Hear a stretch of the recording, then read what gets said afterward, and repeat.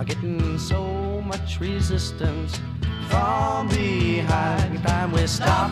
Hey, what's that sound? Everybody look what's going down.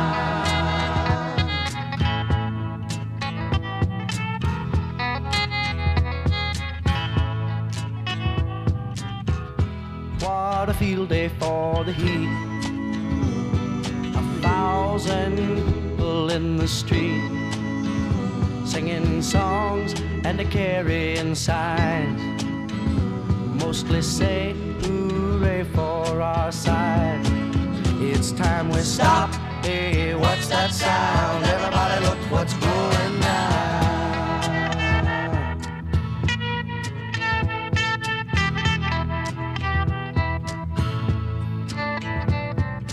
Paranoia strikes deep into your life, it will creep. It starts when you're always afraid. Step out of line, the man come and take you away. We better stop. Hey, what's that sound? Everybody look what's going down. Stop. Hey, what's that sound? Everybody look what's going. We better stop now. What's that sound? Everybody look what's going. We better stop. Children, what's that sound? KWCO FM HD1 Chickasha. It's time for news. Fair and 68. Good morning. George Plummer in with KOOL 105.5 News. Today, Saturday, June 17th. News brought to you by the First National Bank and Trust and Ferguson Funeral Home. It's going to be a nice day today. We'll have lots of sunshine, high around 90.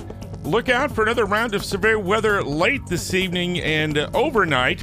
Could be some large hail and damaging winds this evening. And then for tomorrow, we'll have a nice day with a high in the upper 80s. A former Grady County jailer will serve time in jail after admitting he used excessive force against an inmate. The story part of today's KOOL News.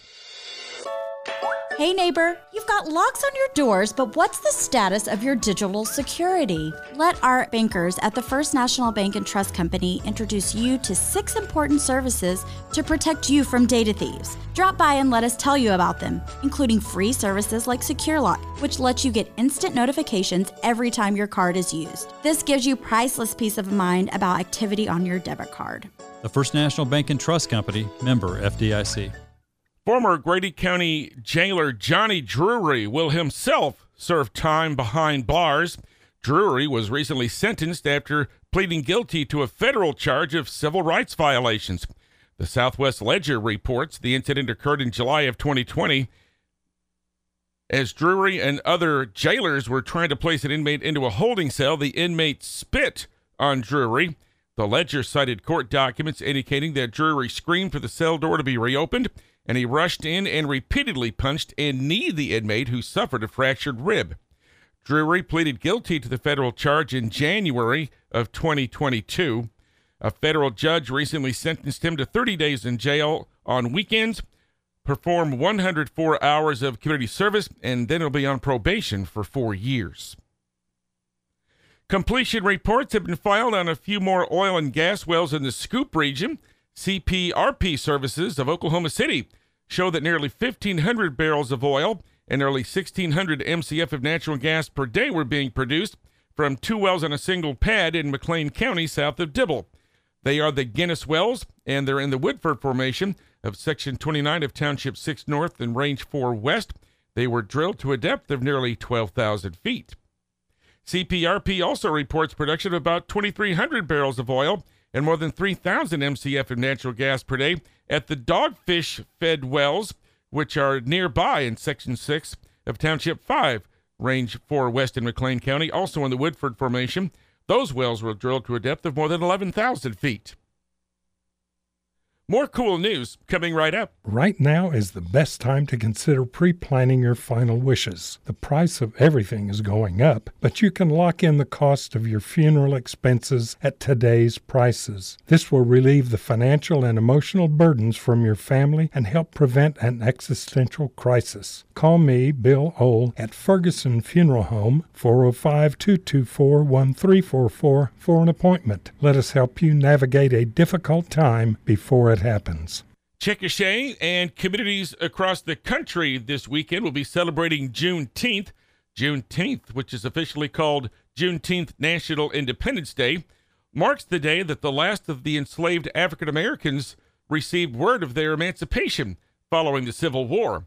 While President Abraham Lincoln freed slaves in his Emancipation Proclamation in September of 1862, it wasn't until June 19, 1865, that Major General Gordon Granger notified those still enslaved in Texas that they were free. Chickasha's Juneteenth activities include a parade that'll start at 10 o'clock this morning and then end at Ouachita Valley Park. And then opening ceremonies will be at 11 o'clock at the park this morning. Mayor Chris Mosley will read a proclamation. And guest speaker Dr. Tanya Anderson with the Ada Scipio Fisher Center for Social Justice and Racial Healing at USAO will give this address.